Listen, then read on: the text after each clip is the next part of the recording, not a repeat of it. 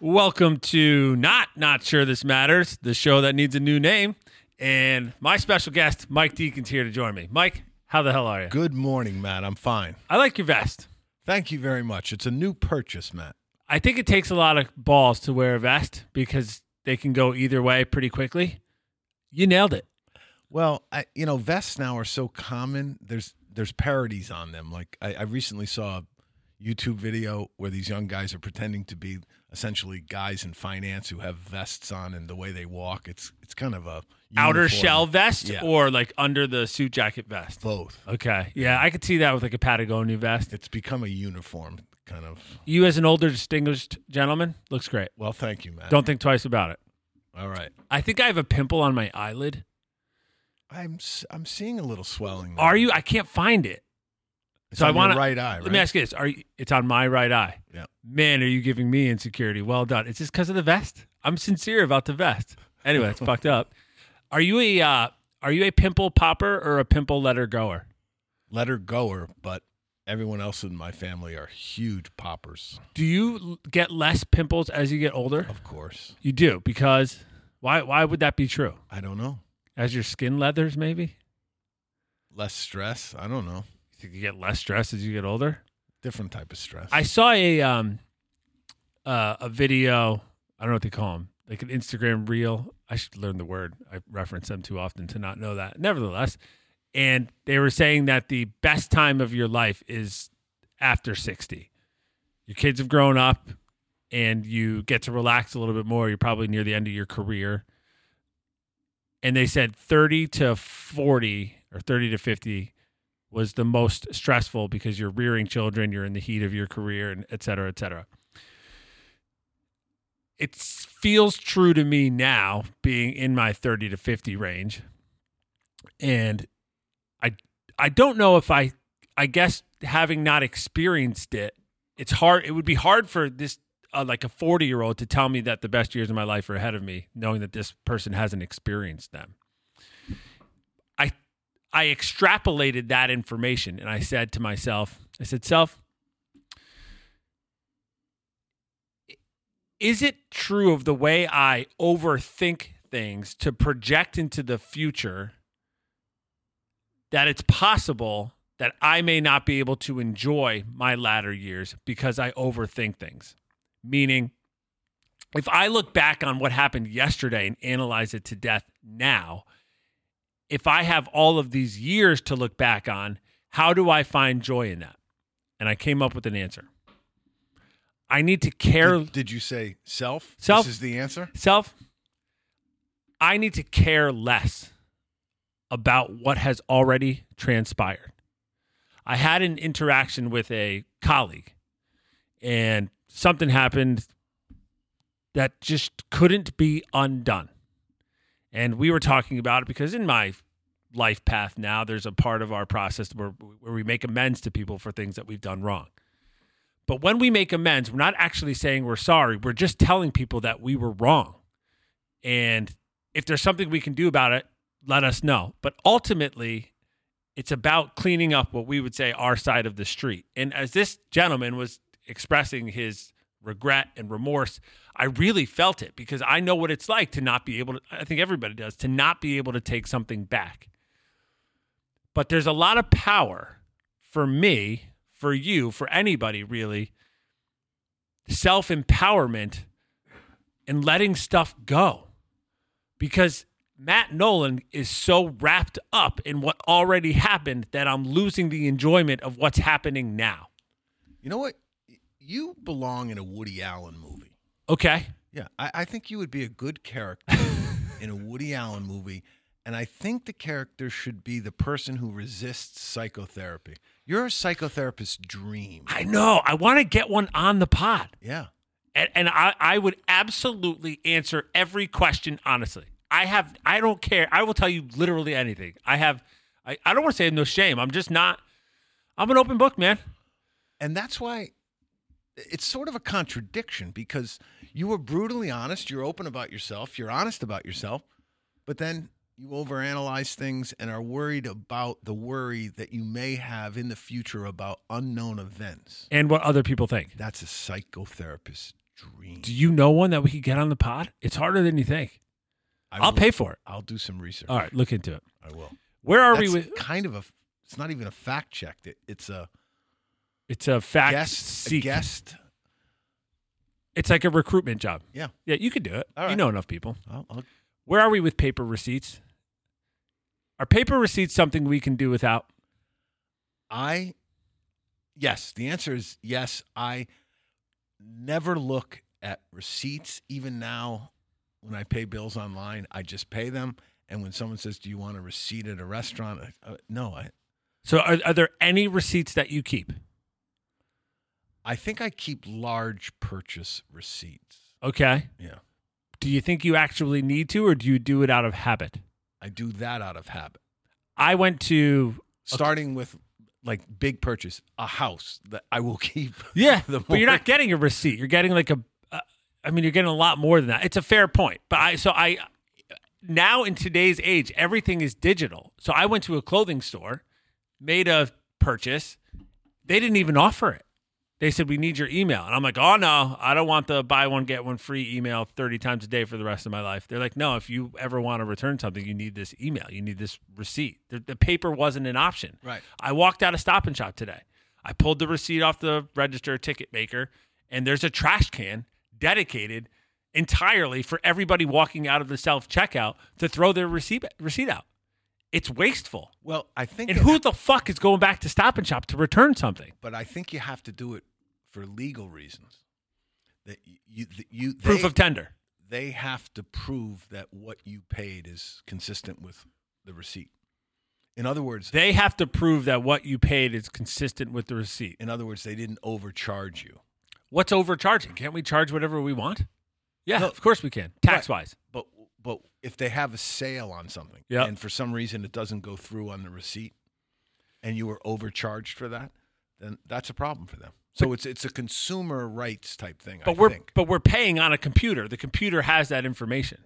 I just think in a world where we're trying to waste less, save more, perhaps a good start is the paper receipt. You should worry about this more. It's superfluous. It's superfluous. Spend more time on that. Working on a receipt thing? All right. I don't know if you're telling me I needed better ammo. Okay, fuck you. Anyway, I saw a person when I was at the grocery store walk through the door. Younger person. Entire face was covered with tattoos. Colorful tattoos. So not like the Mike Tyson, whatever he's got, like a star on the side of half of his face. It was like art. It was like a painted face, but it was clearly tattoos. Thoughts? Well, that is... Do you have any tattoos? I have no tattoos. Okay. I don't object to tattoos, but I'm fascinated by the people, especially women who get tattoos that cover a vast majority of their body that can be seen in public. But people who cover their entire face. Yes. I know nothing about that. I've always wanted to do a little research on the sort of personality types that choose to do that. I mean, it has a long history in mankind in other cultures. Yeah, agreed. Of painting your face, and I just don't know anything about it. Painting your face is one thing. Permanently inking it for the rest of your life is another. That's what I meant by that. I wonder if I'd like to see the 70-year-old that has tattooed their face, and are all of them saying this was worth it? And if they are, I think it's great. I like you have no objection to really any tattoos unless it's deliberately offensive. But it's brazen. That's one of those things that you really can't take back.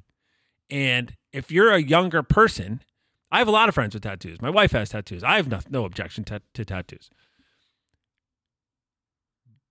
But should it be a further discussion with like a tattoo parlor to permanently change somebody's face?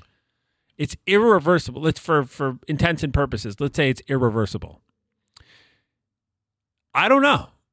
Because the person that you are when you're 20, certainly, maybe I'll ask, are you the same person at 60 that you were at 20? No. Are your ideals, your thoughts, your opinions the same? Is your dress code the same? Right, but see, this is what fascinates me. I love to meet people who think in a way that is completely different than me. Totally. So I want one day to sit down with someone who is heavily tattooed and ask them those exact questions, because they've obviously thought this through. And I'm talking about the people who've painted their entire body. Yeah. You know that you're going to be 75. When you're one saying day. paint, you mean tattoo. Yeah. Okay. You know you're going to be 75 at some point in time, and I assume you've thought through that at this age. Yeah. What are you thinking about? What's that? the thought process? It's kind of like being in the 60s and asking the hippie, like, what's going on with you? I mean, you've just dropped out of society, and they know what they're doing. It's a life choice. Yeah. Yeah. But you can come back from 6 years of an acid trip. Maybe. It depends if you had any breaks in between. But I agree. It would be an interesting discussion, it'd be an interesting sociological experiment and hypothesis. Yeah, experiment. Fine. To find out what the 70-year-old that tattooed their face has to say to the 20-year-old that's about to do it tomorrow. And with no judgment. I'm just super curious. Because they walked in, I was like, I'm like you. I was like, that's cool. I mean, I wouldn't do it, but they probably look at the way I dress and like, that's pretty lame. I want to do this. I admire people that make choices that make them stand out. I think there's a lot of freedom in people that don't worry about other people's opinions like I do. I admire that in other people. So I actually admire the act of doing something that other people don't do, because I don't have the balls to do it very often. Right. But I am curious what their thought process was. And you can imagine we all hang around typically like-minded people. Sure. So when they're 75, they're probably hanging around with the avant-garde types, and they're like, other septuagenarians with tattoo faces. Exactly. So add that to the checklist: psychotherapist and tattoo face. We need a contemporary, and we need a septuagenarian. So that's 3 persons that we're seeking as possible guests. It's not a we thing; it's a you thing. Oh, okay. Oh, I haven't heard that button in a while. Is seltzer more popular now, or do I notice it more because I drink it? I don't know the answer to that. I've been drinking a lot more seltzer lately. What's your flat? Let me ask you this: how do you differentiate between a good seltzer and a bad seltzer? I don't. They all seltzer taste the same? To me, it does. Okay. What's your preference on effervescence? Flavor? No. Bubbliness. Strong. You like a lot of bubbles. Harsh. Yeah, I think it's because we're both ex-smokers. I do too. Yeah. What about flat beverages in general? What's your policy? You open up let's say you're a Coke guy, right? Yep. You open up a can of Coke. Yep. You pour it in a glass for whatever reason, just to follow along with the story. You pour it in a glass. The first few sips are great, right? Still got the bubble. It tastes good. It's refreshing. You love it. I'm a Coke guy. This is fantastic. You walk in the other room to change the laundry over from the washer to the dryer. Oh, hey, look, the Beatles are listening. Let me hear this song. You come back. You take a sip of the Coke. It's lost. Some of it, right? It's lost some of its bubbliness. Do you toss it or do you finish the drink? That short amount of time, relatively speaking, I still drink it. But anything, give it an hour. Flat, give it an hour. I probably would still, but 2-3 hours, no way. What about like a beer? Same. Does bubbly beverages have a shelf life once it's opened? Definitely. My brother will drink a can of Coke tomorrow that he opened today. I could never do that. I couldn't either, but I think people do it. What about? Are there any foods that you'll eat even though it's technically old? It's funny you say that because I am not a leftovers guy. Yeah, me either. Big family. We always had leftovers, and I always hated them. And Kirsten loves to have leftovers. And I've learned to start to like them again, but my preference is once the meal is cooked and it's not finished, it's over. Could you dig into if you had a gun to your head, could you figure out the psychology behind that? I always go back to just hating the idea when my mother said we're having leftovers tonight. It's an interesting choice of words. I actually wanted to bring that up, and it's going to be tough to talk about eloquently, but I'm going to try. You just said you hate leftovers? Yes. I used the word hate. I did. And I think I've shared this on the pod, every time my daughter uses the word hate, I ask her not to use it. I'm going to try this and then wave at me or something if I've gone off the rail, okay? The word hate means intense or passionate dislike. Okay? The reason, so I think we've missed the boat. We as adults, it's part of our vernacular. We say we hate things. For instance, check this out. I hate Brussels sprouts. Do you know that Brussels sprouts is not Brussels sprouts? It's Brussels sprouts. I did not know that. Isn't that fucking wild? Yeah, it is. So I was typing it today. I'm like, wait, why is it telling me I spelled this incorrectly? Brussels sprouts. I digress, but that's wild. Okay. Yeah, you're welcome. Duly noted. Okay, I hate Brussels sprouts. That's my opinion. If my daughter said that to me, I would say, well, you may not like Brussels sprouts, but there are people that really, really enjoy them. Therefore, it would be better served to say, I don't care for or I dislike Brussels sprouts. It's got more tact, right? It's a little less harsh. Would you agree with that? Yes. If the word hate were omitted from the dictionary altogether and instead replaced with dislike, 20 years from now, if my kid runs into a confrontation with something or somebody, an idea, a person, a race, a religion, any of these things, if she doesn't know the word hate, I think the opportunity for discussion is more likely than drawing the line in the sand with the word hate. I have a different take. Okay. The word take is the word hate is used out of context. I believe we should keep the word hate, but use it only in appropriate circumstances. So that's because what I was. Hate is a real emotion, Mm-hmm. and I think it has validity in certain circumstances. Okay, so that's why we're on thin ice here, because I'm going to ask you, use the word hate appropriately. I have a perfect example. Please. And I won't give the background to it. If someone committed a crime against one of my family members and did so in a way that was cruel, I would hate that person. I don't know how long I would hate them. I would hopefully get to a point where I would forgive them. But that emotion is pure hate. I understand. I understand what you're saying, but let me ask you this. What if said person had a mental health disorder and didn't actually know that what they were doing was wrong? I wouldn't use the word hate then. Okay, but you did. No. Well, you changed the facts. Well, the facts were the same. You were unaware of them. The fact that when the crime was committed, this person had a mental health disorder and they were unaware that what they were doing was actually wrong. Well, that's a very different circumstance. It's the same circumstance. No, it's not, because I've had a family member who's had a crime committed against them by someone who knew exactly what they were doing. That's hate. I understand, which is why, and I'm not trying to piss you off. I'm just saying, without knowing all of the facts, which we never, ever do. We may have opinions. We may have certain pieces of information given to us. But if we limit the scope of our language to not include a word that draws the line in the sand permanently, the conversation becomes easier. I disagree. Fair enough. I'm going to move on.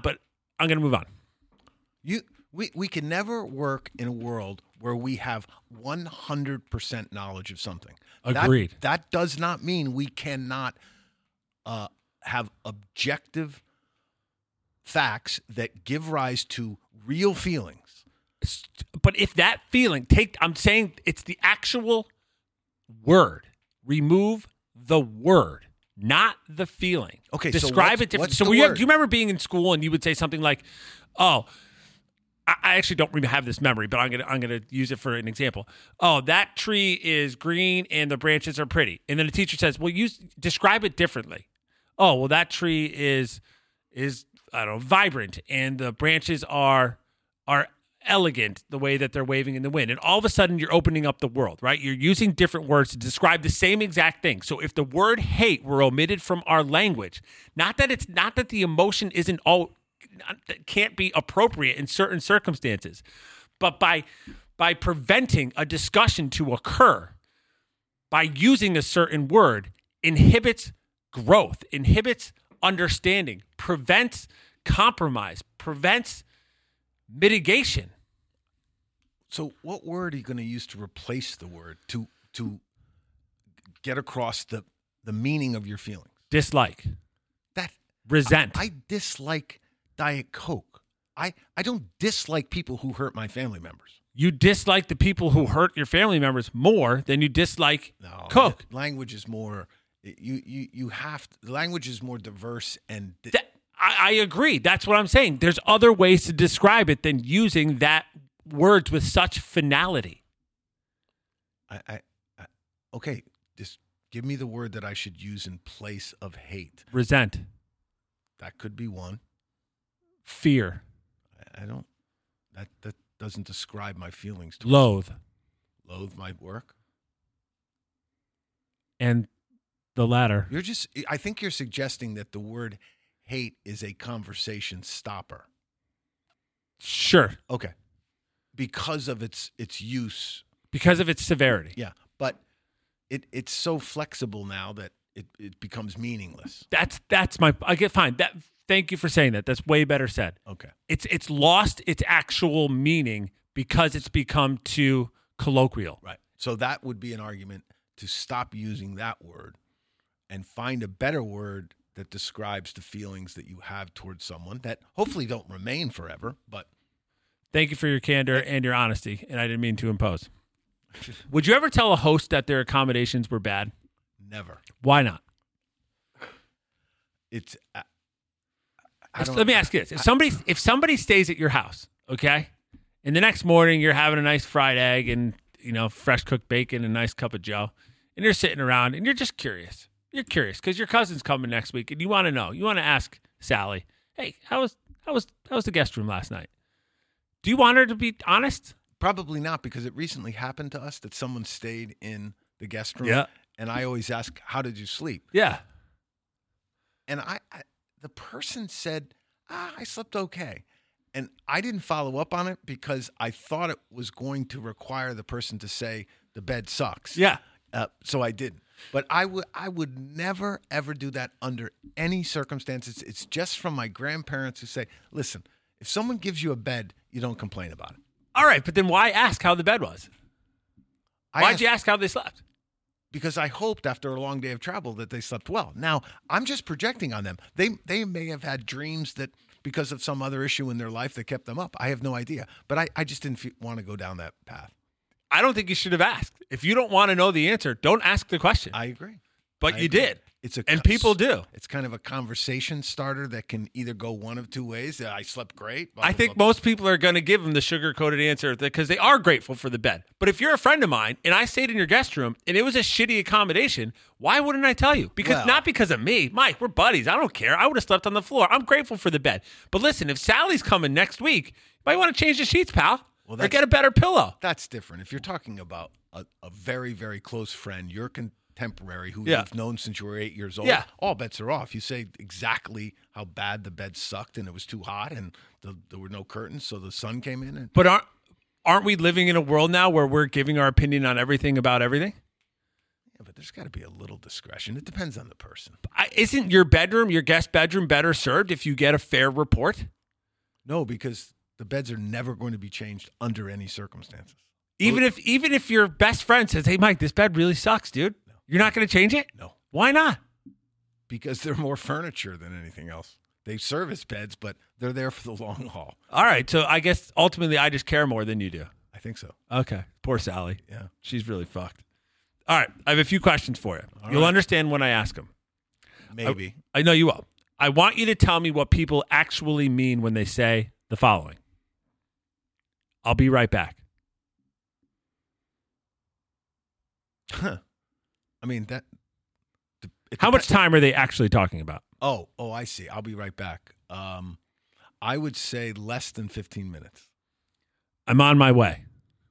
That is totally driven by that person, by that person's sense of time and space. What should it mean? How about that? Under what circumstances would you tell someone I'm on my way?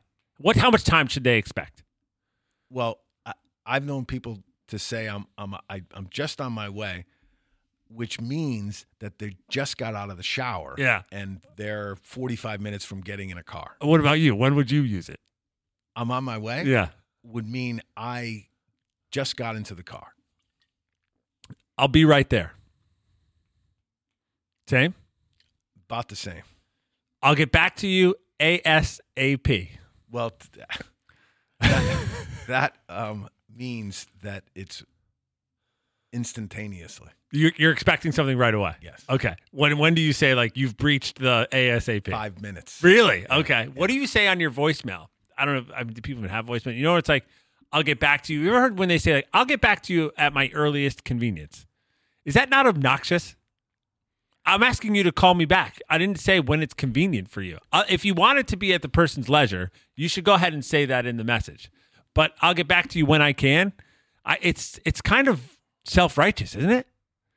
Well, I use that all the time in letters. When I need someone to respond to me immediately, yeah. I say, please respond at your very next convenience, as this is a time-sensitive matter. I think convenience has like an air of nonchalance. Convenience is like it's kind of like, go ahead whenever you're ready. It could be your very next opportunity. That's better. Yeah. You're welcome. Thanks, Matt. Give me a minute. How many minutes are they actually asking for? These are hard, actually. Yeah. Because it's contextual. Yeah, it is contextual. If I'm in a deposition and someone says, give me a minute, yeah, that's a matter of seconds to answer a question. I would say, like, people think give me a minute is at like a 20-minute minimum. People need to do shit faster, don't they? I agree. Hold on a second. I mean, that's usually within a conversation. Well, what popped into my head. Why is it not hold on 4 minutes? It's never a second. Seconds go by very quickly. What popped into my head was a bartender who says, just that. Yeah. I'll get to you next. Yeah, you're next. Hold on a second. You're next. After the two hot chicks and then my buddy. Or I thought of the person who's behind the desk at an airport. Just hold on a second. I'll get to you. Yeah. I can't wait to service you, sir. Yeah, I can't wait. Hey, listen, thanks for nothing. We'll see you next time. All right. Take care.